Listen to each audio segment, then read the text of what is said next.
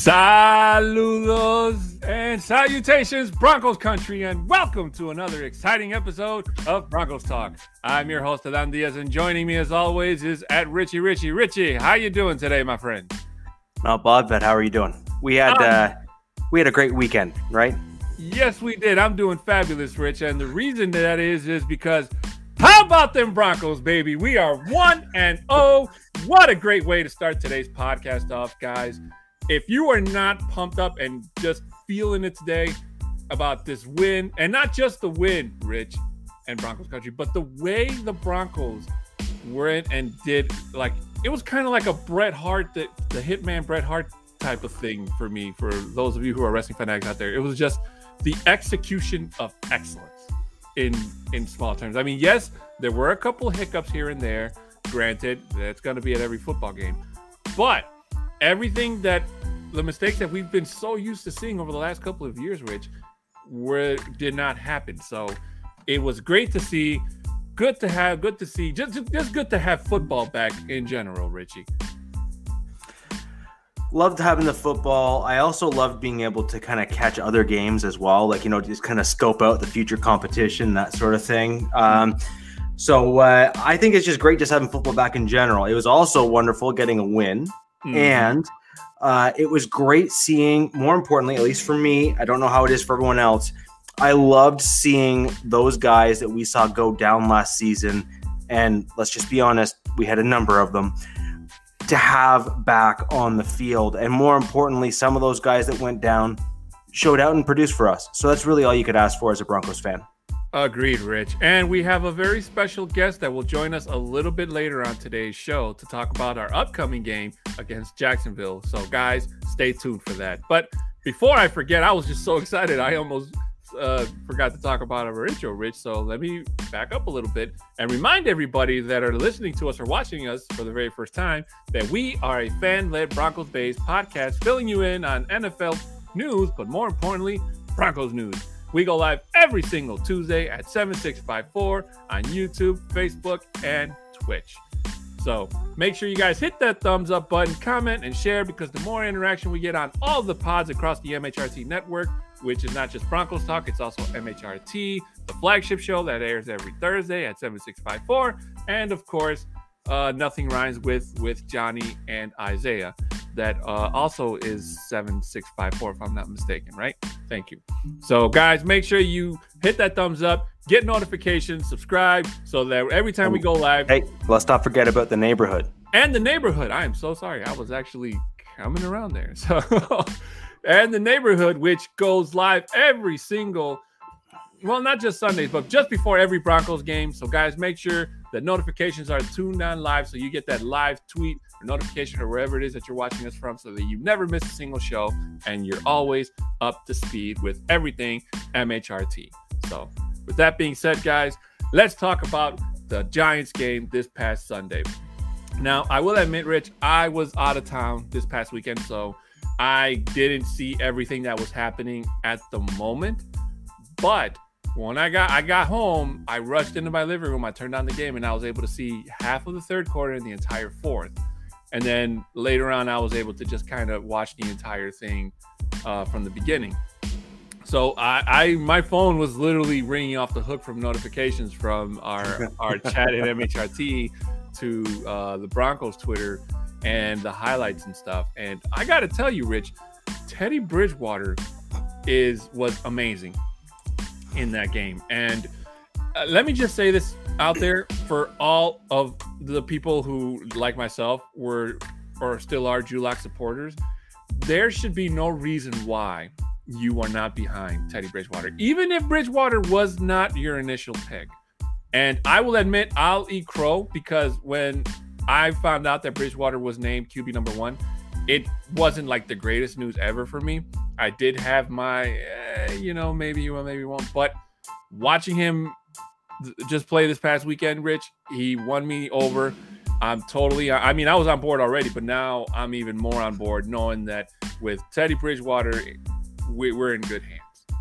Yeah, I mean, as a Broncos fan, you just have to basically say, look, whoever our quarterback is, we need to get behind them, because at the end of the day, we want our team to win. Mm-hmm. So you hope that the guy that our team and those coaches chose steps out and shows out. And some of the things that we saw today, this past weekend rather, on Sunday, we really haven't seen Drew do a whole lot in his career, which did highlight for, I think, some of us, including myself, who really wanted Drew Lock to be that guy. We saw Teddy do things like adjust protection. We saw things like pocket awareness, where you saw that slow drift that you kind of get from some of those veteran quarterbacks or the rookie quarterbacks that just have really good pocket awareness. It's those little things that we saw from Teddy that really did kind of drive it a little bit more home for those of us who are, you know, very much rooting for Drew Lock to win that competition. And you did kind of see the differences there. So, and not to mention, Teddy absolutely just played phenomenal in that game. So. Very much indeed. And before we continue, Rich, let's say hello to some of our lovely, lovely people in the chat. Starting off with My High Prophet saying, "Hey, Broncos country, we're undefeated." Yes, we are. My High Prophet, we are so glad to see you in the chat. Thank you so much for joining us. The boss, Mundungus Creevy, saying, "What up? What up, boss?" Dave Glassman saying, "Evening, gentlemen. Evening." Mohammed Badri saying, "Omaha, Omaha, Omaha." Does the helmet fit? You know, I was so kind of like doing so much last night. I totally forgot that the Mannings were doing the side podcasting, so I forgot to totally tune in. But I will not miss the next one. That I can promise you. Who else we got? We got Vic saying, "Was so good to watch some Broncos football." Hello to everybody. Hello to Vic, you, how you doing? As well. Appreciate all your support, Vic. Thank you. Thank you, Vic. Travis Tarbox saying, "Broncos win. It's awesome to see them start off on the right foot. DB for life." And I couldn't agree more. And of course, Johnny Baki saying, "What's up, all? How about them Broncos?" And I couldn't have said it myself. I'm trying to say it the way Johnny would say it, but I'm afraid I'm gonna need a couple more bottles of Red Bull in, because I don't know. Matching that energy that Johnny has is, I don't think I could never do it. That guy's lots of sugar. Yeah, lots of sugar. Lots of sugar indeed. And EJ coming in saying, "What's up, Mo?" And if you guys have any comments or questions for us, please put them in the chat. We'll try to answer everything to the best of our ability as we go along. So if we do miss, or please do not feel like we did it on purpose. We're only allotted so much amount of time before we have to go off the air. So with that being said, Travis Tarbox making a good point, saying Josie Jewell and AJ look stout out in coverage for a change. Now, Travis is totally right, Rich. I saw the clip where he hit Daniel Jones and forced that fumble. That was an amazing play, and just adding more stats to that Daniel Jones fumble that I saw the other day just made me laugh.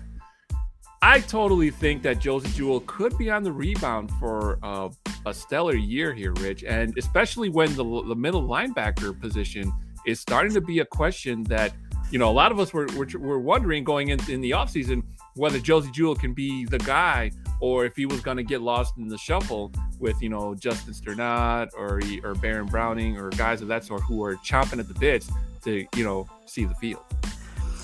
We saw some reasonable coverage. We also saw some pretty poor plays as well. So I think from the Broncos, I think this was a good first game to have both those guys back. Alexander made an excellent play in that backfield there against Daniel Jones. And I think we need to give more credit rather than to kind of the coverage, because that really wasn't coverage, but that was awareness. That was ball awareness. That was kind of body placement, all that kind of stuff. And that really deserves just as much credit, if not more so, than, for example, like pass coverage and run blocking and that sort of thing. We saw a few, you know, missed blocks and some missed tackles and kind of some other stuff there as well. But then we also saw both of those guys, while they had their bad, they also had their good. So they almost like had a makeup play. Like both of them actually had a really, you know, a facepalm moment where you kind of said, "Ooh," and then you turn around and a couple plays later, Alexander Johnson had a pass breakup right in coverage there, which was like it was excellent. Like it was perfectly timed. And then Jewell had one or two of those as well to kind of counter some of the poor plays that they had earlier in the game. Very well said. And guys, I got to tell you, and somebody in the chat brought this up earlier, the Vonster is back. Von Miller had 2 sacks in this game. his constant pressure on that offensive line was so great. He was able to turn around. I think it was Will Hernandez. He turned him around and made it look like he ran into his own running back, but just capturing that picture frame went viral. And almost every single Giants fan that I saw on Twitter was pissed off and just saying that their whole offensive line is so bad that their own guys don't know who to block. They're blocking their own teammates. That's just how great Von Miller is. Never mind the fact that he's 30 in his early 30s, but the man can still get to the quarterback. The man can still pressure. The man still has it. And this is exactly what we wanted to see at the very start of last year, but we were robbed of it because of a freaking injury that ended his tenure and ended his season. All that more likely, Rich. But it was very, very, very, very good to see Von Miller out there and just doing what Von does best. Well, I mean, I actually don't think I was overly surprised, because when you look at what we heard from Von in training camp, or not in camp, but like, you know, the limited time that they had on field in the offseason last year, there was a lot of talk about the fact that Von looked excellent. And then Mile High Mario was on MHRT with the guys there a little while ago, and made a comment that, no, they hadn't seen an injury like this. Like, he hadn't heard or seen of an injury like what Von had, especially one that lingered and all that kind of stuff as well. So I think that what Von had was, he was probably geared up for the 2020 season, looking to try and kind of redeem himself from that kind of off year that he had. And I think he's probably just even more angry now that he had that off year, because he wanted to do something about it in 2020, couldn't. And then now he's back this year. And truth be told, he was likely ready to go at the back end of last year, but given where the Broncos were at from a playoff perspective, it just didn't make sense. Very much agreed. So, and here's a name I haven't seen in a while, or maybe at all. Gary Leach Palmer saying, "We haven't had a vet QB in so long, I forgot what that looked like." Gary, thank you so much for joining the show. Which also, I appreciate it. Thank you, Gary. Which also ties into what Johnny said. Can we please talk about the fact that Teddy has the highest QBR in the league right now? And Johnny hit the nail right on the head. He's totally right. Teddy Bridgewater leads week 1 with the highest QBR in the league right now, which is totally amazing when you still have Aaron Rodgers and Tom Brady and even Patrick Mahomes slinging the football out there. And aside from Aaron Rodgers, Mahomes and Brady had their hands full in their respective games. No doubt about that. But it wasn't enough. I still feel that even with that stat up, I kind of feel like a lot of people are still overlooking Bridgewater. They still see him as that bridge quarterback. And apparently not having the highest QBR in the league right now isn't top news for them to kind of like, turn attention to Denver. It's kind of like, it's Bridgewater. It's kind of like they make it seem like, we're nothing. And it pisses me off, because if it was the other way around, if it was like, let's say, for example, Drew Lock, and Drew Lock had not the highest QBR, as lowest, then all of a sudden we're in the headlines and, it's Denver doing what Denver does all over again. And we'd be in the headlines for the wrong reasons, Rich, is my point. Hi, we'd like to bring up this graphic of the quarterback carousel in Denver. And that's literally all you'd see on the screen, right? And then they play the obligatory clown music in the background, and then like they'd all be hip hopping and bebopping on screen.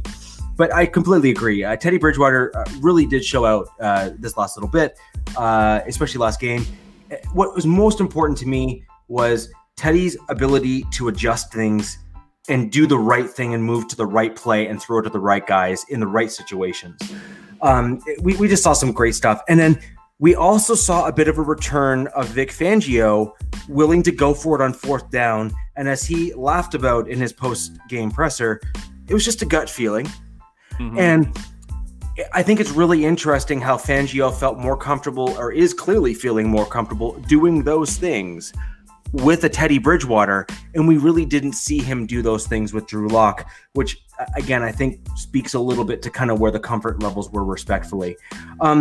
We're getting some questions in here, which I think we really do need to get into before we start jumping over to the Jags game. And before we do that, we're going to do our Mile High Mountain for the New York Giants game between the two of us, and then we will bring in shortly thereafter our guest, Mr. Ty Derby. So first things first, maybe you want to go ahead and we'll talk about the players that we are now without and the players that we are now with as a result of our week 1 game. So the first ones I'll just call out is we obviously know all about the injury to Jerry Jeudy, return back, confirmed as a high ankle sprain. And they're talking kind of the 4 to 6, 6 to 8 kind of week mark, depending on who you hear and talk from. So that'll be an interesting one there. And the one that caught me a little bit by surprise was Darby with the Hamler string issue.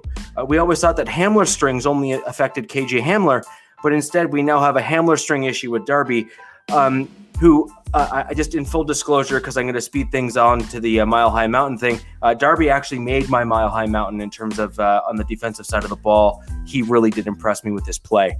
As a corresponding moves, for those who have not had a chance to look it up, the protected cornerback that we had this past week, Nate Hairston, is now promoted to the active 53, which really shouldn't really come as a shock to any of us. When you protect a player like that, you really think highly of them.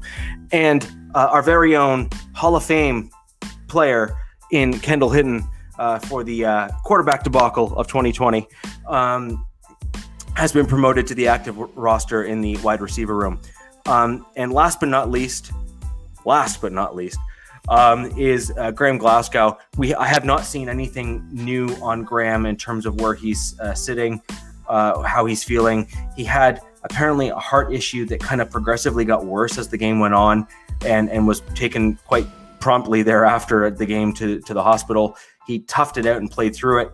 I do wonder if maybe that contributed to some of the challenges that he had in the game, and there was definitely a few of them. But he also had an amazing block on one of the Gordon's runs there. So, good and the bad.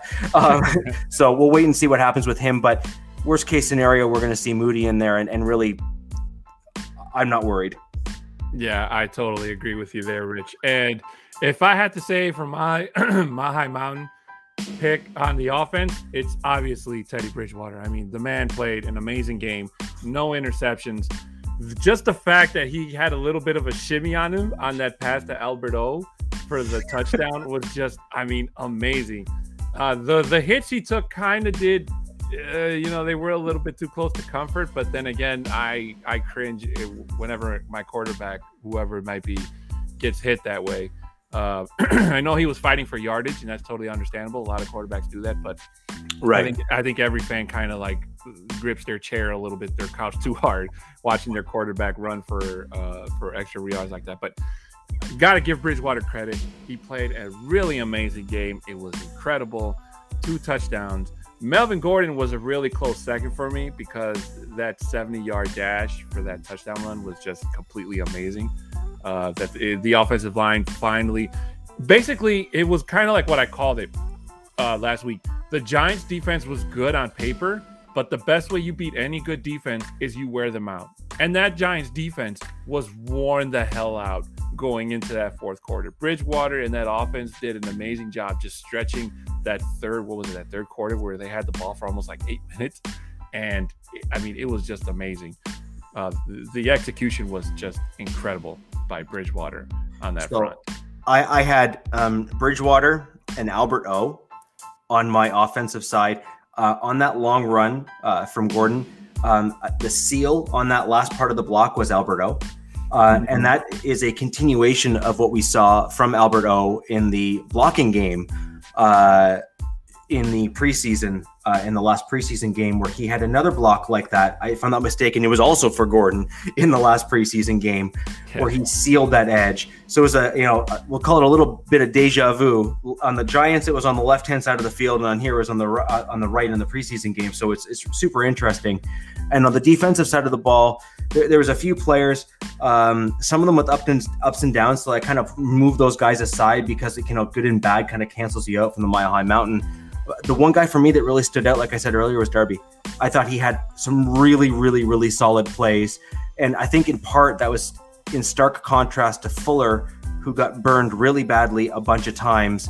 And much like we saw from Fuller, we saw a few plays where Surtain, particularly in the slot area and that kind of center part of the field, he had a few challenging coverage issues, including that long run there. So unfortunately, I like to see both of those guys do better, but we have lots of season left to play. So I have all the confidence in the world that we'll see some improvement. Yeah, I have for Kyle Fuller. I did see those points you talked about, Rich, but he made up for it in that very final play where he was able to get the ball out. So I think for Fuller, it's going to take him a moment for him to realize that he's not playing in Chicago anymore, even though opposing him is Callahan and, Fangio is on his team, not as a defensive coordinator, but as the head coach. So for him, I just think it's going to take a little bit of time for him to kind of, just get the feel of, okay, I'm not in Chicago anymore. I'm in Denver. And in Denver, they do things a little bit differently. So he's going to come along just nicely. So I'm not really worried about him. But so before we cut over to the guest, I'd love to hear from all of you, both during the pod and after the pod in the comments. Who made your Mile High Mountain for the Giants game? Offense, defense, doesn't matter. They can be blended together. Love to hear who you guys had as your kind of top three guys from this past game. And of course, Gordon really ought to be brought into that at some point with the way he played as well. When we saw kind of what he did, generally speaking, he played quite well. So, he could very well make that list for some. So interested to see what you guys say. Yeah, I was going to say for my defensive pick was obviously going to be Von Miller. I mean, I'm a huge Von Miller fan, always will be. And it was just great seeing him get to the quarterback. And even though he didn't get to sack him every single time he got back there, he was able to put pressure. He was able to get a hit here and there. He got some tackles in there. It's just Von being Von. And that's just his energy is what this defense needs. That even when a drive didn't go the Broncos' way, especially when the Giants marched down and they had a scoring drive, Von was able to be the guy that kind of like, hey, keep your head up. Don't let this get. And the Broncos defense did their job from beginning to end. Yeah, they let Daniel Jones run in for a touchdown, but I did say last week as well that the Broncos were going to allow a garbage time touchdown, and it did matter. The game was over by that moment. So kudos to the defense on playing a really, really good game. So with that being said, guys, we're going to we have our just the one comment that's come through here. The first kind of, we'll call it a twofer. Offense here was Gordon, and defense was Darby for Avatar's Mile High Mountain of two. I think those are both great picks personally, and it seems that Avatar and I are in lockstep on the defensive side of the ball in terms of how well Darby played. Thankfully, we have some news here from the boss man, Mundungus here, that it's basically a short-term IR stint for 2 to 3 weeks or so, and we should expect Darby back. I think you're about to announce our guest. Do you want to go ahead and take the honors, and we'll bring in Mr. Ty Derby? Yes. So, ladies and gentlemen, this man was actually on our show about a month or so ago when we did our superstar highlight for the Jacksonville Jaguars. So he was kind enough to come back and be a guest as well. So, ladies and gentlemen, without further ado, Ty Derby, super fan of the Jacksonville Jaguars. Hey, Ty, can you hear us? Yeah. Hey, how's it going? Hey, Ty, welcome back, my friend. How you been? Hey, not too bad, man. Just getting back from Houston yesterday. So recovering from that week 1 beatdown. But besides that, doing pretty good. So, Richie and I were talking a little bit before the show, and we want to get your thoughts since you bring up that Houston game. How did you feel watching Houston go out there without Deshaun Watson, mind you, and just put on a clinic? Where do you think the Jacksonville Jaguars let you down the most, on the offensive side or on the defensive side of the ball? Yeah. If you're my completely honest opinion, the defense I knew heading into the year had a lot of holes. From last year, obviously, you don't go 1-15, if you're a good defense. A lot of turnover on defense. I guess I would say let me down per se. Probably the offense. Obviously, I know it was Trevor Lawrence's first game. I'm not panicking. It's his first start. He's a rookie. Peyton Manning won 3-13 his rookie year. I mean, I'm just saying, I'm not panicking yet. But just the way the offense looked, their execution was horrible. The play calling, they looked lost. They looked confused. They were getting 12 men in the huddle, happened twice. They were running the wrong routes, dropping balls. So, I mean, it was just the offense looked way out of sync. Their communication was off. So that to me was the most alarming. Not so much they lost.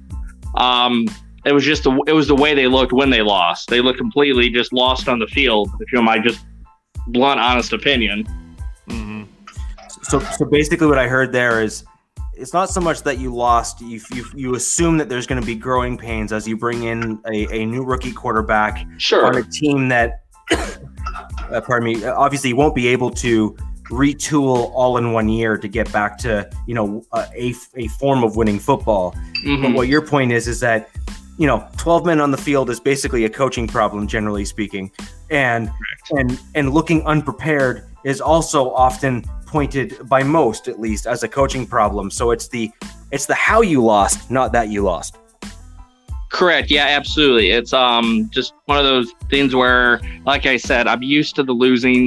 That is not so much what the problem was.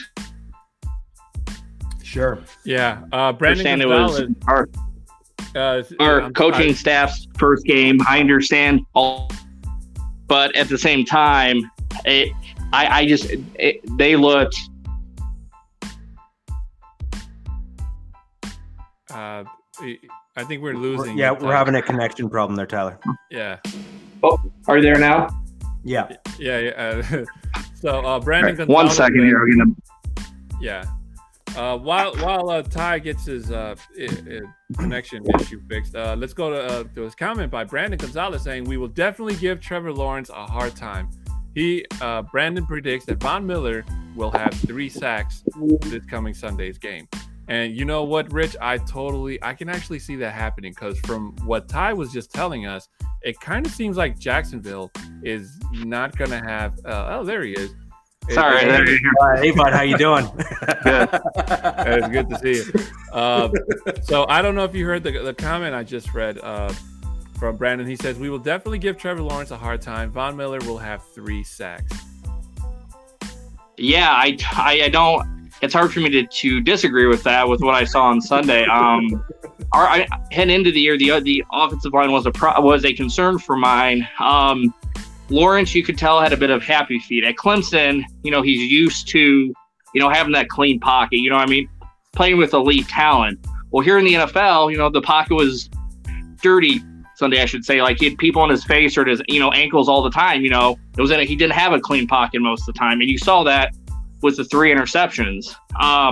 Couple sacks, and he was just always on the move, making bad throws on the run.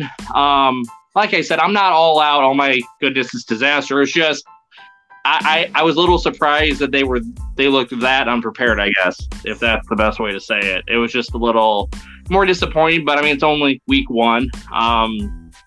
But the coaching, I would say the coaching, I was always skeptical of the Urban. I'm trying to be hopeful, but there's stuff about him and stuff you hear in the media reports coming out that the players, he's rubbing the players wrong already. He's done some stuff off the field with some questionable hires and stuff.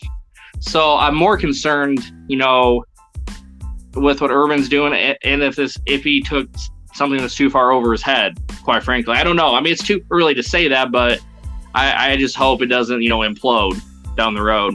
So I have a quick question on that, and then I'll bring in another question we have here, another comment. Yeah.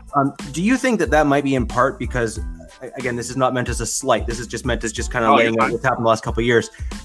In Jacksonville, there has not been a lot of winning in the last 2 or 3 years. Mm-hmm. And so you may have a fair amount of players or number of players on your current roster that have not – they don't necessarily know exactly how much work needs to go into winning in the NFL at the NFL level. So do you think that Urban is basically – he's the winningest coach in all of college football, basically, or at least one of them. He's won a lot. Yeah, he's won a lot. Yeah. So with Urban's kind of background and just how he's done things at the college level and what his expectations might be here and the players might be kind of thinking down here. Sure. Do you think something like that might come into play, or are you hearing not that as a general comment, but more of personality and being kind of crass or rude, inappropriate, whatever word you want to use. You've seen, and a lot of this stuff is like I've seen like just reports in the media, like how there's been some again, unnamed player, so it's hard to tell what's really the truth and what's not. Reports are out there, but there's enough smoke there where it makes you at least question.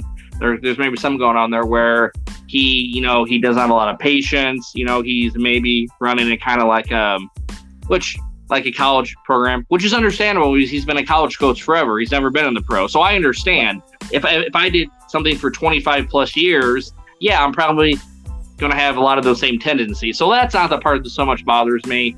I just hope he doesn't get burnt out. Like, I was at the game on Sunday. I'm just looking at his face and stuff, and I'd see on Twitter a lot of the media and stuff were saying on TV, and his face looked like he was just like shell-shocked almost. Like he looked really stressed. And what's concerning to me is that his last 2 jobs in college, he left due to health reasons. So I'm just hoping, because like I said, I know that this is going to take a year, some years to get going. It's not going to be instant fix. I mean, I'm loyal to my team as all get out. So I'm not frustrated in the fact or anything with what happened. I just know it's going to be a long road. I'm hoping Urban is in, has the ability to do that. That's probably my biggest concern out of everything, is just the way they look so unorganized and the way he looked kind of like shell-shocked. But again, it's week 1, all that being said. So my panic meter is still pretty low. Talk to me 10 weeks from now, and it may be different, but it's week 1. They didn't play a lot of the starters in preseason. So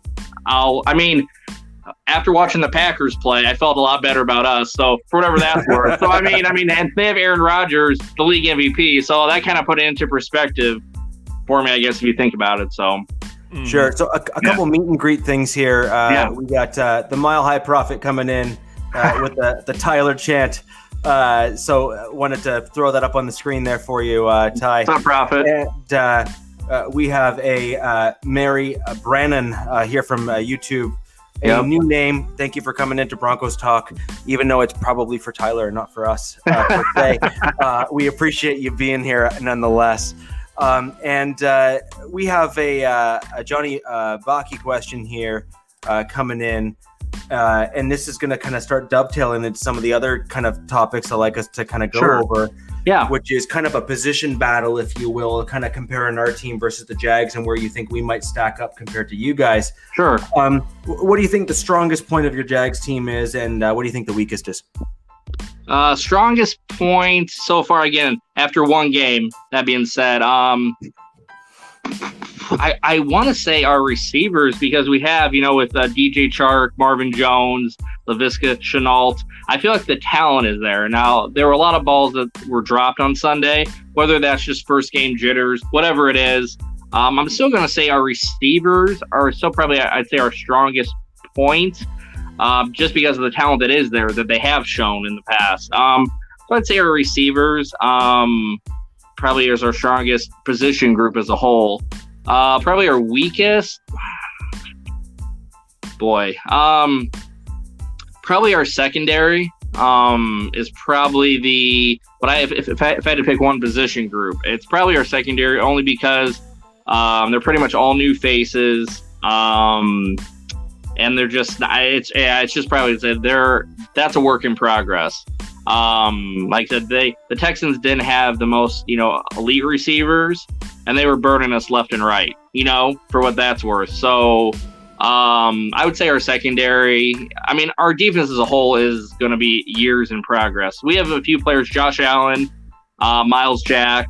We have a few names there, but for the most part, the defense, is going to need another year or two of retooling, I think, to get to that level. Like I said, we were 1-15 last year, and a lot of Jag fans, you get on Jag sites and stuff, everyone's panicking, but everyone's got to remember, we weren't going to go from 1-15, to 14-2, 14-3. It was not going to be that quick of a turnaround, no matter what. You get a whole new coaching staff, a whole new quarterback, rookie quarterback. So yeah, but our defense, like I said, is not the greatest. But our receivers, I feel like, aren't going to drop them many balls again. So that would be something to watch for on Sunday. So. Awesome. And Mary, I appreciate your follow-up comment here. In all fairness, I was just joking around with the other one, but thank you very much for joining the show. We welcome any and all comments, and thank you very much for always checking us in on us. Happy to have you here. Moving on to a position group, one that if anyone who has listened to Broncos talk and knows, I played rugby, so I love like the lines. I used to be in the scrum, so that's I kind of look at that and say I could probably do some of that stuff just because it's what I'm used to. Yeah. Interior offensive line versus interior defensive line.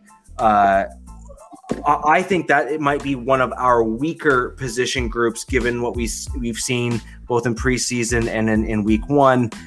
Curious as to how you feel about your interior defensive line on your team, and kind of how you think that they might stack up against us. Yeah, like I said, interior. We have a few new faces there because we have Josh Allen, on the outside. Like I said, Sunday the Texans ran for more yards than I thought they would too. Mark Ingram almost had 100 yards, a score. Phillip Lindsay had a score.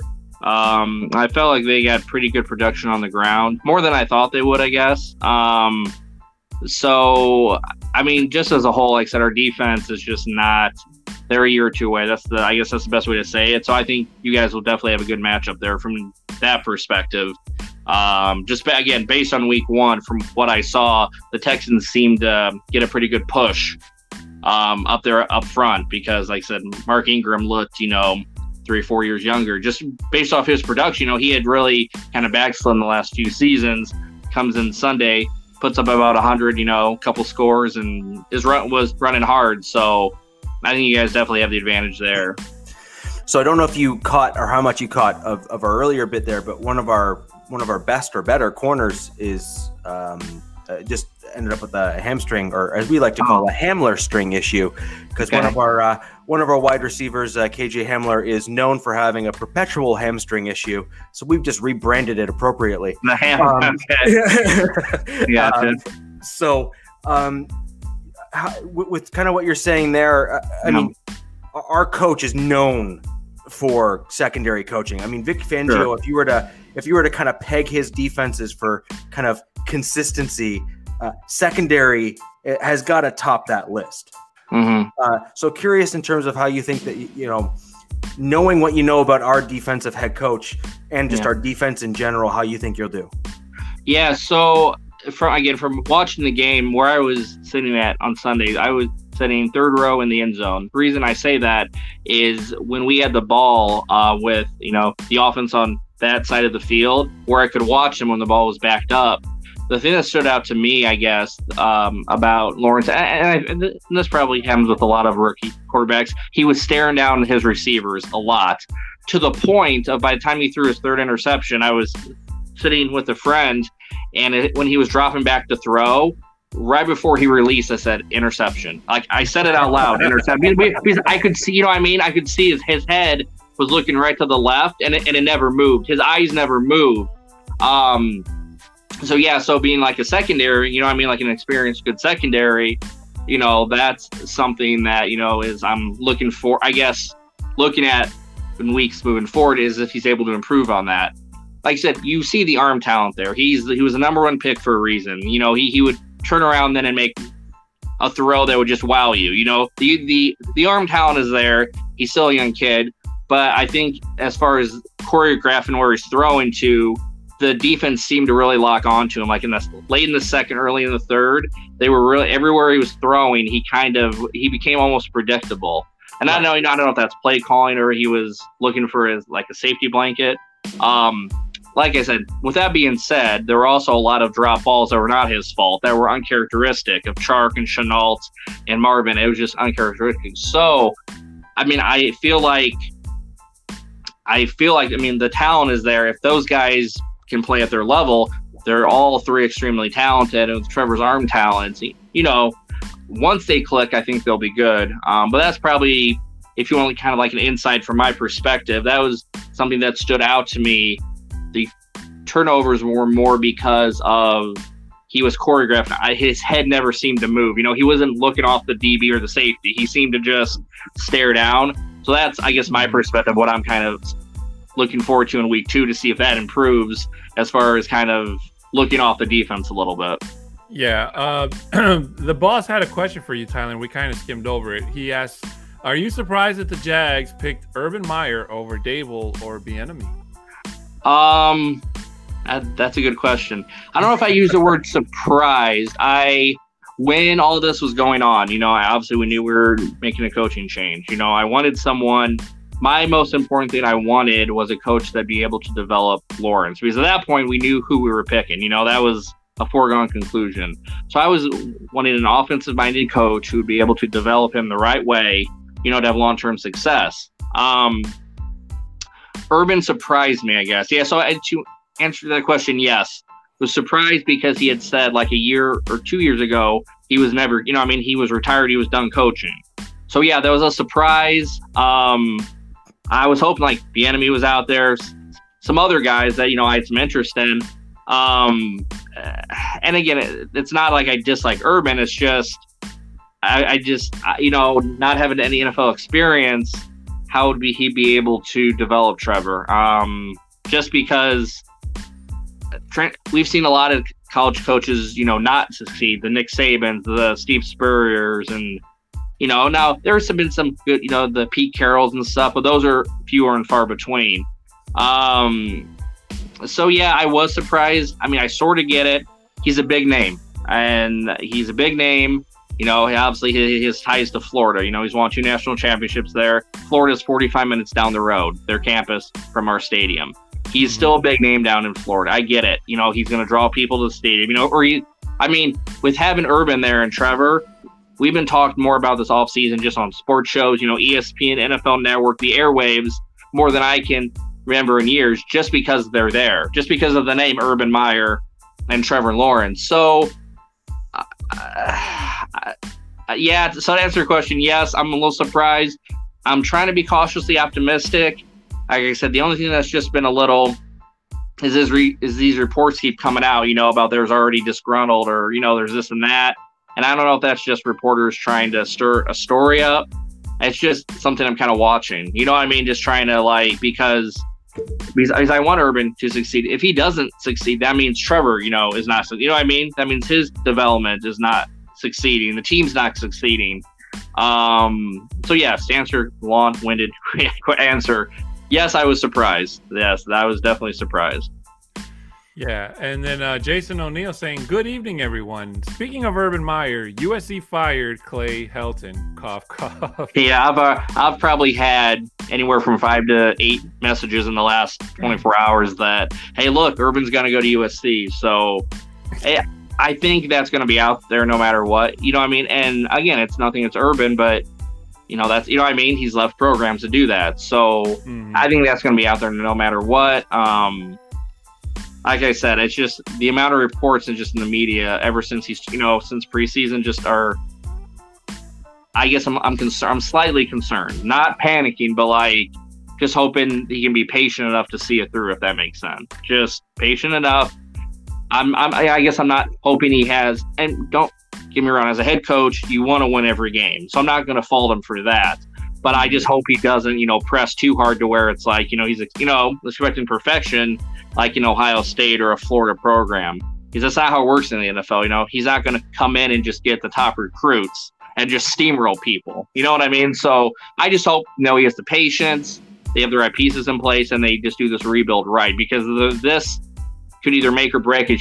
If this is done right over the next 2 to 3 years, we could be set up for a long time. If it's done poorly or it's rushed or forced, it could also set us back another 4 or 5 years. So to me, it's a pretty critical time in our franchise and which direction we go long term. So what I'm hearing is you're not overly impressed with both sides of the line in Jacksonville. Not particularly. Yeah, and so I'm going to move to a different position group. Again, one which the Broncos have traditionally in the last 3 years, probably is a fair comment to make, which is that middle section of the field where you traditionally see like your slot receivers, your running backs thrown into the flat, and your tight ends. Right in that middle section there where it's like a short kind of up over the line's head. So curious, from what you've seen of the offense, both preseason, now you're pretty plugged in there in Jacksonville in terms of going and seeing and whatnot. And also after game one, where do you think you guys might stack up in that kind of area of the field on the offensive side of the ball, assuming that your quarterback has time to throw, given the offensive line challenges you were mentioning earlier? Yeah, I mean, and our offensive line, like I said, I believe only allowed 2 sacks on Sunday, maybe 1. So it was not that they're horrible. It's just there's some holes there. I would say they're an average offensive line, middle of the road. They have some talent there, but they, like I said, our rushing game never took off either. They could never get a push. As far as the middle of the field, we have good running backs who can catch, and Carlos Hyde and James Robinson.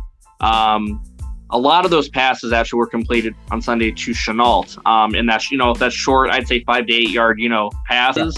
Yeah. He probably caught, without staring at a stat sheet, I'm going to guess 5 to 7 of those balls, where Trevor would always look for him. He'd maybe look deeper down the field, and then he'd, boom, come back to LaVisca, on an 8 yard, out, or a 5 yard out.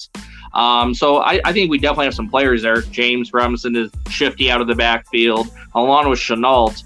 And you have more DJ Chark and Marvin Jones would be our outside threats, more down the field. But I'm very comfortable with Chenault and Robinson out of the backfield. I mean, Chenault, I think, is going to be a real talent in this league. Just physically, what he can do, he can kind of play all over the field.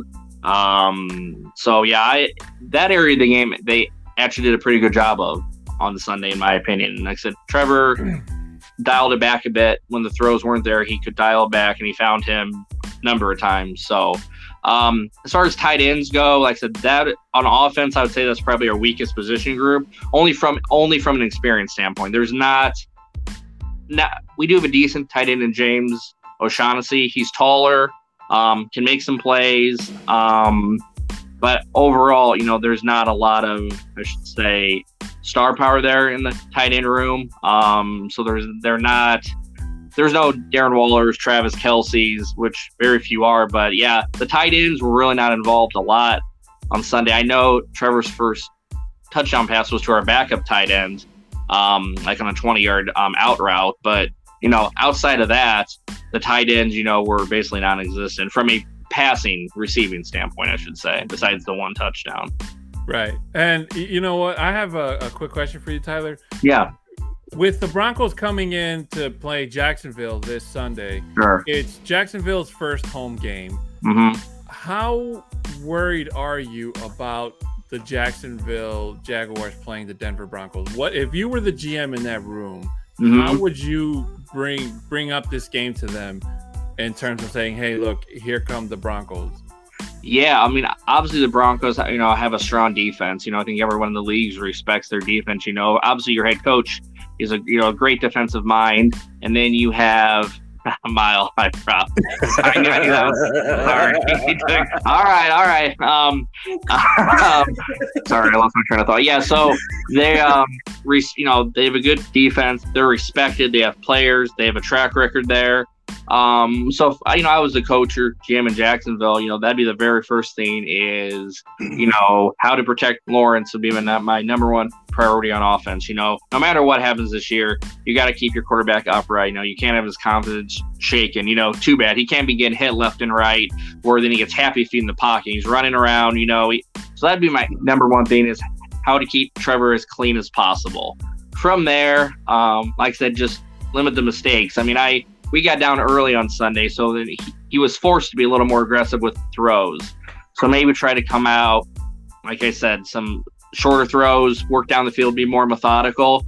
But I think that'll come in time too. But yeah, if I'm watching the Broncos, you have to respect obviously Von Miller, the entire defense. So just be on your toes, protecting Trevor. I think it all starts there for us. I said his development is crucial, to I think all long-term success. So that, from my perspective, protect Trevor at all costs. So we've gone through a few questions with regards to kind of from the Broncos perspective in terms of, all right, here's our group. This is kind of where we think we might have some weak spots. Where do you stack up against it? What kind of questions you have about the Broncos from the Jags perspective in terms of, what we think of our team in certain areas or just players in general? Yeah. I guess my one question I've been seeing some of the reports is Jerry Jeudy out, 46 weeks I saw, was that? Yes. Yeah. Okay. That's correct. Okay, so I guess receiving-wise, with Jeudy out of the mix, where does that leave you guys as far as, like depth and, I guess, targets for Teddy and such?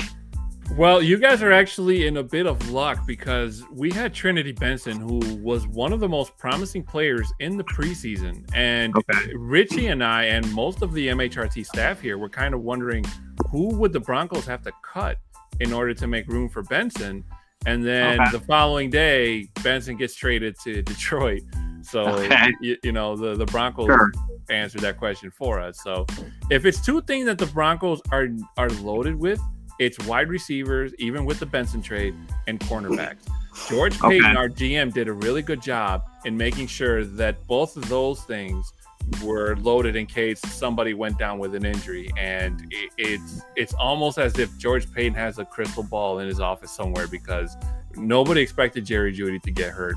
This thing with Darvin getting injured, even though he already has an injury history, mind you, it was kind of like he predicted, or not that he predicted, but maybe that he saw it coming. So it's kind of like, okay, Jerry Judy's going to be out for like maybe a month. Darvin maybe the same thing as well. But we have Patrick Surtain to take over in the meantime. We have Tim Patrick, who's been a really good wide receiver for Denver since his arrival here, who's going to get more reps. And Kendall Hilton did just get activated to the 53-man squad. So he's somewhat familiar with the Pat Shurmur scheme. The other thing I would look out for is the Denver Broncos. And this is my prediction, if you will, not necessarily written in stone. We drafted a young guy by the name of Seth Williams. I really, really like him. I thought he showed modest flashes, but then he was also eerily underused in preseason, which some people would potentially see as you don't like him. I saw it as the Broncos knew that they might not be able to keep all the wideouts that they wanted, and they did it in my opinion, I think they did it on purpose. So he was one of the first guys we really brought back at the, when we started bringing guys for the practice squad. But I honestly think that your secondary is going to be, they're going to be in for a tough time, because we have two really tall and reasonably fast outside wideouts. And Tim Patrick had some stats last year from PFF where he had some of like the fastest burst speeds on the outside, and he's like 6'4". He's like 6'4". So when you look at the height size speed ratio, that's not good. And what makes matters worse is Sutton's faster. And he's as tall. So you have this weird blend that we have on our team with size and speed on the outside. And then we have speed in KJ Hamler, who's a shorter guy, but he's I don't know if you saw the preseason or even our last game. He just blew past guys. And so he had two guys that were kind of trying to have one behind and one in front, almost like bracketing them.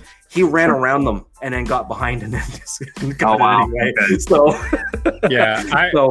I think that if it's one thing, if I'm Urban Meyer and I'm sitting there talking to the Jacksonville team, it's beware of Teddy Bridgewater. Forget about the Bridgewater you saw in Carolina last year, because that man did not show up at MetLife this past week. The Bridgewater that showed up is a whole new person.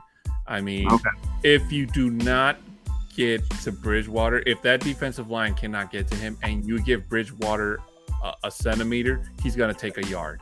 Pretty much put it that way, because he's going to find his go-to guy. He's going to throw the ball. It's not always going to be a check down Charlie type of thing like we kind of saw in the preseason, like a lot of people thought that Bridgewater was going to be. So with that, that's just me being honest with you. If your defensive line cannot get to them, and even worse, if they tire themselves out, that offense will punish Jacksonville every time. The other thing that you may see from our offensive line, so not necessarily receivers per se, but what you might see is, you said receivers, but I'm going to tie in some tight ends in there too. Sure, absolutely. Just because they're often used. I have to look up the size of some of your inside linebackers and your DBs, but we have, I would say, three. One of them kind of near the top end of the NFL in terms of receiving threats in Noah Fant.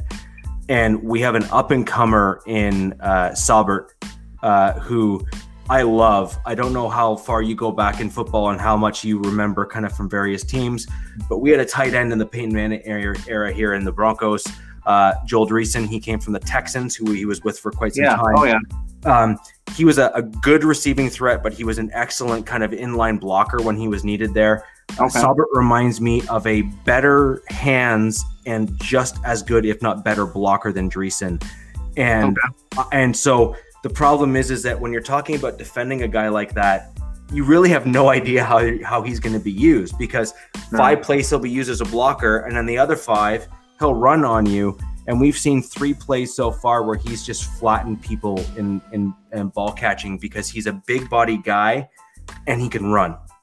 Yeah, so when you have smaller guys in the secondary, I mean, relative to a tight end who's like 6'5" and 280 or 275, I mean, everyone in the secondary is small compared to that. Sure, yeah. Right? It's just a fact. So, Absolutely. So what you're going to end up with, I think, is I think we could start seeing some tight ends being used, particularly if your defensive line is not able to make it home. Gotcha. Right. And so just as, I talked about the height and size of some of our receivers, if you could start adding into the mix additional height and size of some of our tight ends kind of coming off and whatnot, that could also be a challenge as well. Gotcha. Yeah. Now, on the other hand, if I'm Vic Fangio and I'm talking to the Broncos defense, I'm telling our guys, even though Jacksonville is not slated to be the best team in the NFL, sometimes you have to not take that for granted because it's kind of like when you corner an animal. The more you corner them, the more vicious they're going to be, and that's what we could see in Trevor Lawrence. And what I mean by that is, don't take it for granted. There's really nothing that we've seen out of this offense that the Broncos defense can say they studied on tape, aside from what they saw in Houston and what you told us you saw in coverage. So basically, don't take it for lightly. Don't underestimate Trevor Lawrence. Don't underestimate James Robinson, because the moment you underestimate your opponent is the moment that you can really get gut checked. And that's something that the Broncos defense cannot absolutely not do. Absolutely. I mean, Lawrence's arm talent, like I said, it's with all the mistakes, you saw just as much as the talent was there. I mean, the arm talent is undeniable. He's a humble kid. He was smart. He took it on the chin. He took responsibility. Even throughout the game, even late in the fourth quarter, which I actually was really impressed by.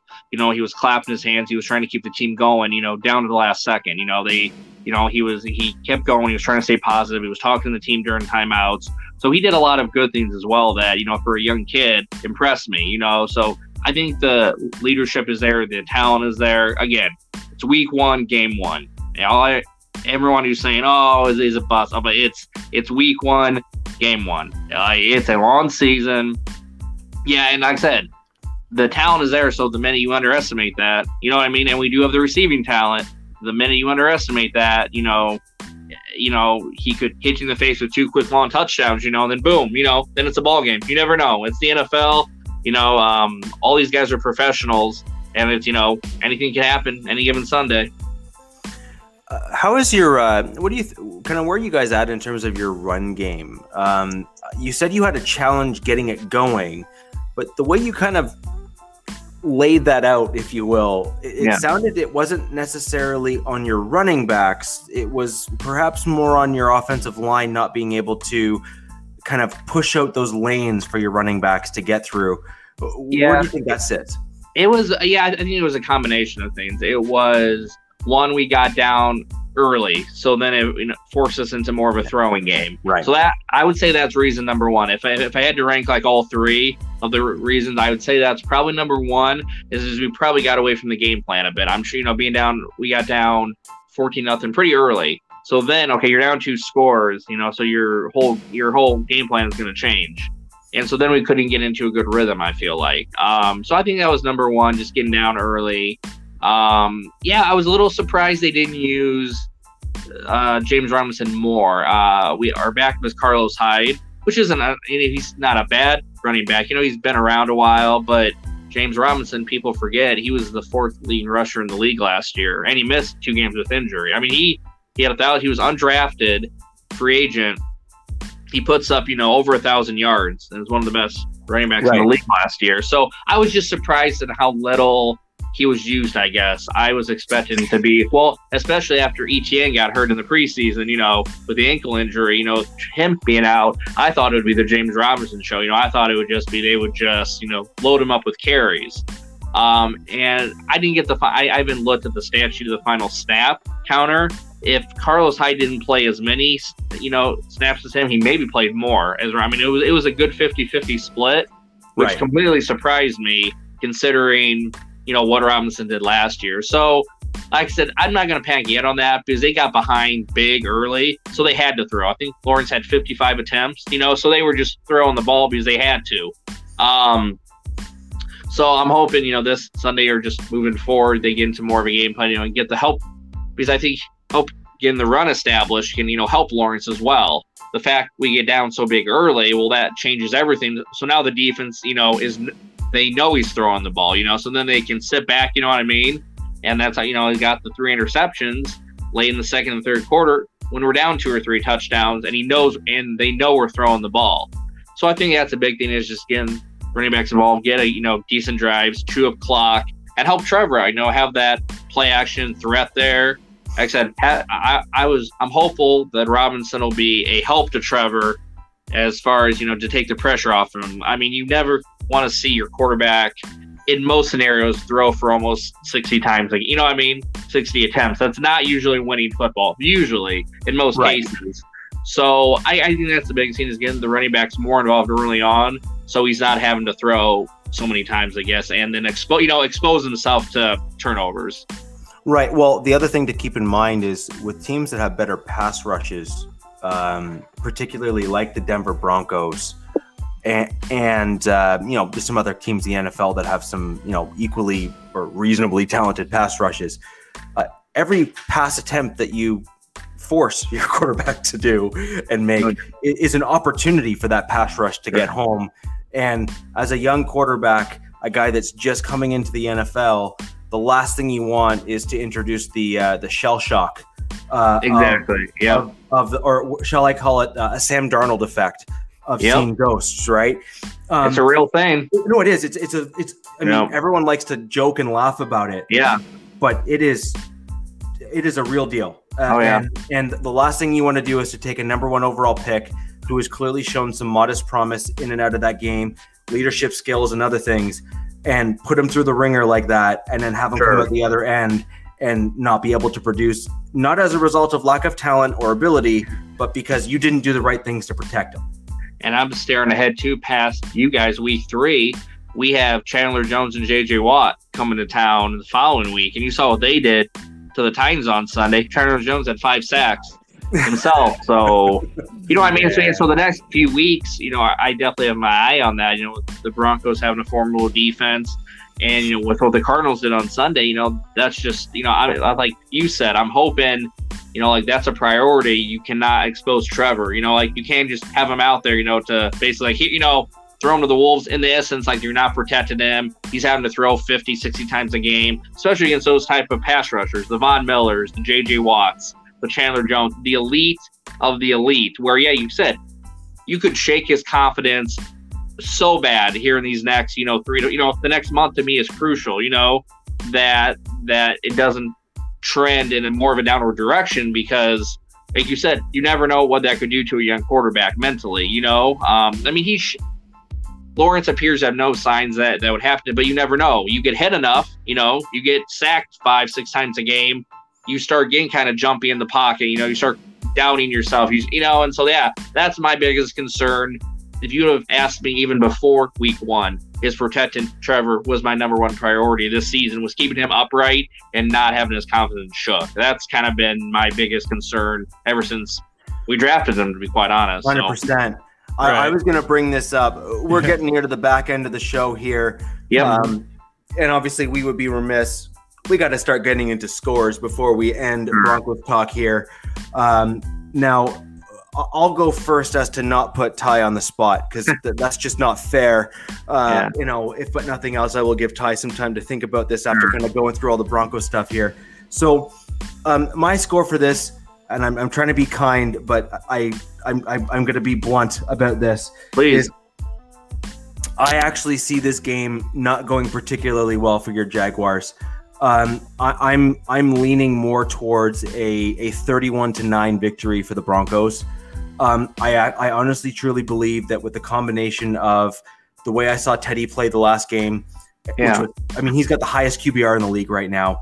Sure. And some of the things that I saw from the Jags game, which by the way I did watch, I think that your team's going to have a real deal, legit struggle, even with the fact that we've had a few injuries after that last game. Oh, absolutely. And I think that there will be a legitimate struggle with a Vic Fangio defense, which, let's be real, has had Patrick Mahomes look rather pedestrian even last season. So right. I'm going to a 31-9 as my score for this game, which would put you guys with 3 field goals. Sure. Yeah, I'm gonna say 40-10, and that 10 is friendly because I think that once, like any team, the defense starts to kind of take their foot off the gas in terms of like, okay, you know, march up the field, kind of like what the Broncos did with the Giants. If it wasn't for that one offensive touchdown drive that they had, that very last one would have just been the only one that the Giants would have had.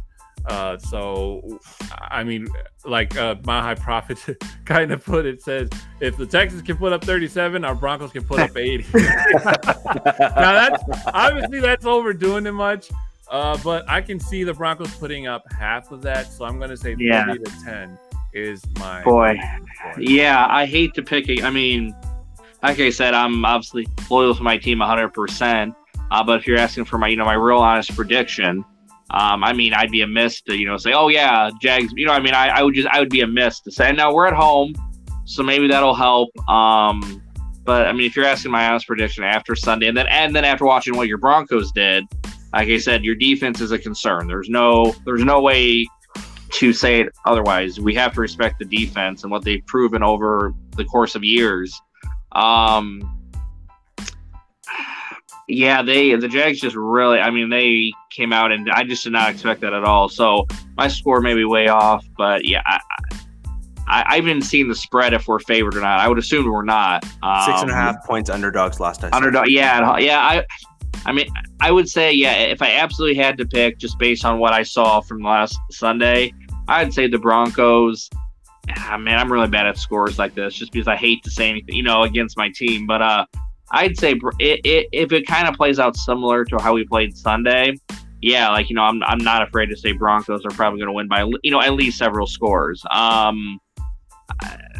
As far as, I don't know if I can hammer down to, is there a score per se, but yeah, I feel like we'll put up, I will say this. I feel like we'll put up more than probably 9 or 10 points. Now, it may come in garbage time, mind you, but I feel like there's at least, I think we'll put up some points, a little more than 9 or 10, maybe 17.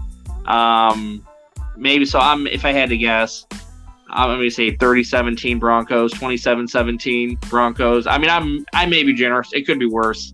Like I said, I always hate to pick against my team, but if people ask for real predictions, it's not dissing my team. It's just, being blunt, honest, on how teams match up. It's not, I root for my team no matter what, but at the same time, it's hard to see what I saw Sunday and be like, oh yeah, we're going to go, back home and curb stomp the Broncos or any team for that matter.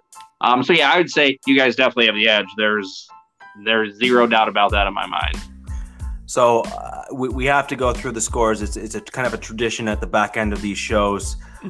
Ty, I understand you may want to close your eyes or look away. You've been warned. Some of the scores are not kind. So we've been it out. Just to give you context, since on Sunday that officially it was a 16-game losing streak.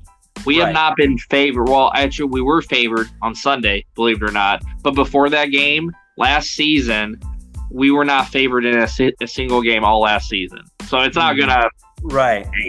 Score predictions aren't going to phase me. So that's all good. So we have Denver Gator coming in here with a score prediction of 27-12. A little bit kinder than kind of where I landed and where 6'10" landed. We have Mundungus Creevy, the boss man, coming in 42-7. Oh, man. I think that might be the most aggressive of them all. However, as a Broncos fan, I'm obviously not going to complain if that comes true. Avatar comes in 30-15. That's a fairly common score you see in some games, so I could see something like that coming up. And then we have Mr. Johnny Baki coming in 35-10. That was very similar to what 6'10" came in with. EJ, again, thank you very much for coming in, EJ. 38-10. A similar prediction there to what we're talking about. By and large, it's sounding like most Broncos fans here are kind of thinking, at best, there'll be a single touchdown, probably in the back end of the game when we've kind of subbed out some of our main guys, maybe to kind of keep them healthy. And, that may well be kind of where we land. Now, before we leave, there's a belt, and it has come up multiple times in the chat. Before we end out to the lead out here of the show, Ty, you mind telling us about that, please? Yeah, absolutely. Yeah, I don't have it in the same room right now, but so basically I was involved. It's the same organization that the Mile High Prophet was just inducted to about a month ago, Pro Football's Ultimate Fan Association. We have a charity challenge. This is where every year there's a fan. We each raise money for charity. The person that raises the most money for charity leading up to that team's game, they get the belt for that year. Then come our annual reunion is Hall of Fame weekend in Canton, Ohio every year. So then a year from now, I'll challenge someone else. So basically this year, a Texans fan had won it last year to raise the most money. So then he challenged me leading up to our week 1 game, whoever, in this charity challenge. I chose the Jaguars Foundation to raise money for. They do a lot of stuff in the community. One of the coolest things that first caught my attention with them is that kids who can't afford to go to games, they send all these underprivileged kids to their first Jaguars game, and they introduce them and they get to see the players and everything. And so to me, that was what first caught my attention. But they do so much more in the community. Long story short, we had about 5 to 6 weeks to raise funds for the charity challenge. And leading up to kickoff, I was able to win with a total of just around $13,000. I was able to raise for the Jaguars Foundation with the help from, like I said, it was not, I don't take credit, like it was me that did it. I had a whole army of people, friends, supporters. So all the credit goes to them.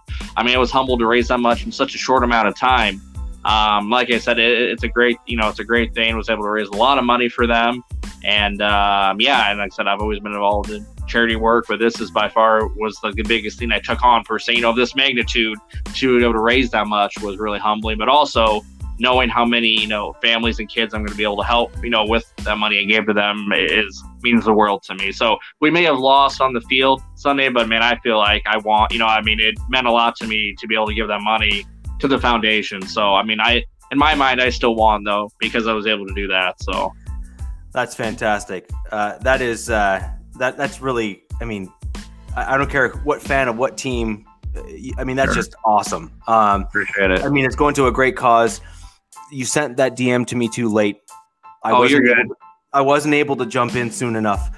You gotta reach back out a little earlier. Next year I have the belt and I'll be challenging someone. I haven't even thought. That's still a year off, but I'll have it again. So you need to pre-plan those DMs a little bit, more in advance. And and this didn't help that it was leading up to week 1. Usually, our teams may play, week 8 or 7. We just happen to play week 1. That's just how the schedule, how it unfolded. But with that being said, even in that short amount of time, me and my opponent, the Ultimate Fan from Houston, combined, we still, in the history of this belt, we still raised the most between us in 1 year out of anyone that has ever done it before. And all the other challenges have been later in the season. We were able to accomplish that and then some before even week 1 kicked off. So that was just amazing. But yeah, next year, like I said, I'll definitely be hitting you guys over it. So. No, I love hearing that kind of stuff. And I think having that published out there, I think the Jaguars Foundation, it would be good for you to get that out. I'm happy to tweet that back out from my account to kind of get that back out there. And thank you for coming on. Yeah, absolutely. That about does it today. Before you close it, I just want to say one quick thing. I totally saw that going a different direction because I'm a huge wrestling fan. So when they were talking about a belt, I was thinking that maybe you met Tony Khan, the son. The AEW. Oh, yeah. So I was like, maybe he met Tony Khan, All Elite Wrestling. Maybe he gave you a championship belt, and then maybe you were going around trying to challenge like other super fans. So I apologize. My mind went elsewhere on that.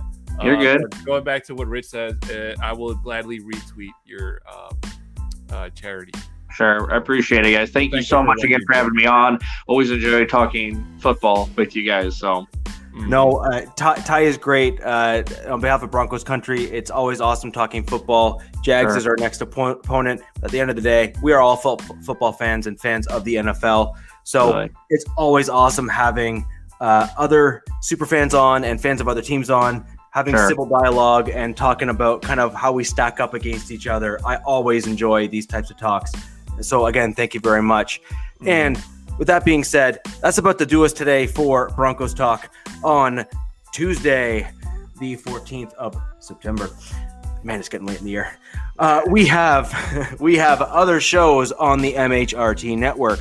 That includes our flagship podcast, the Mile High Roundtable. That is on Thursdays at 7, 6, 5, 4. You can figure out those time zones yourself. And then we have Nothing Rhymes with Orange and Blue with Mr. Johnny Baki. And he has a real name, but we're going to call him Pookie Knight. And sorry, Isaiah, I know you hate that. And they are on Fridays, 7, 6, 5, 4. Again, time zones, you can figure those ones out yourself. And last but not least, our newest addition to the Mile High Network, and that is The Neighborhood, this time, which will air in its entirety in one take this coming weekend, just before the Broncos game, about hour and a half before, and we go right up to when kickoff starts. I believe, if I am not mistaken, the Jags game, we will have our very own Mile High Prophet as our tailgate sideline reporter. Oh, Prophet. Yeah, our tailgate sideline reporter here for the MHRT network. And we're going to then go into our own discussions as we always do. And with that in mind, we're going to go into what our staple is here on the MHRT network, and that's a Mile High Five. Now, Ty, you were not here when we first did this last time in person, so we're just going to ask you to quickly stretch. We would love for you to join into the Mile High Five. It is our goal as part of this podcast to have this in Bronco Stadium, have broadcast and everyone do this. It is a Mile High Five. We're going to go ahead and quickly say and go, and then you clap above your head like a mile high mountain. And that's kind of what we go for here on MHRT Network. Okay. Are we ready? Yes. Oh, yeah. All right. Mile High Five. Woo! Woo! Thank you. I appreciate. And hey, I realize this isn't your team, so the effort was appreciated. You're welcome. You're welcome. Oh, man. That's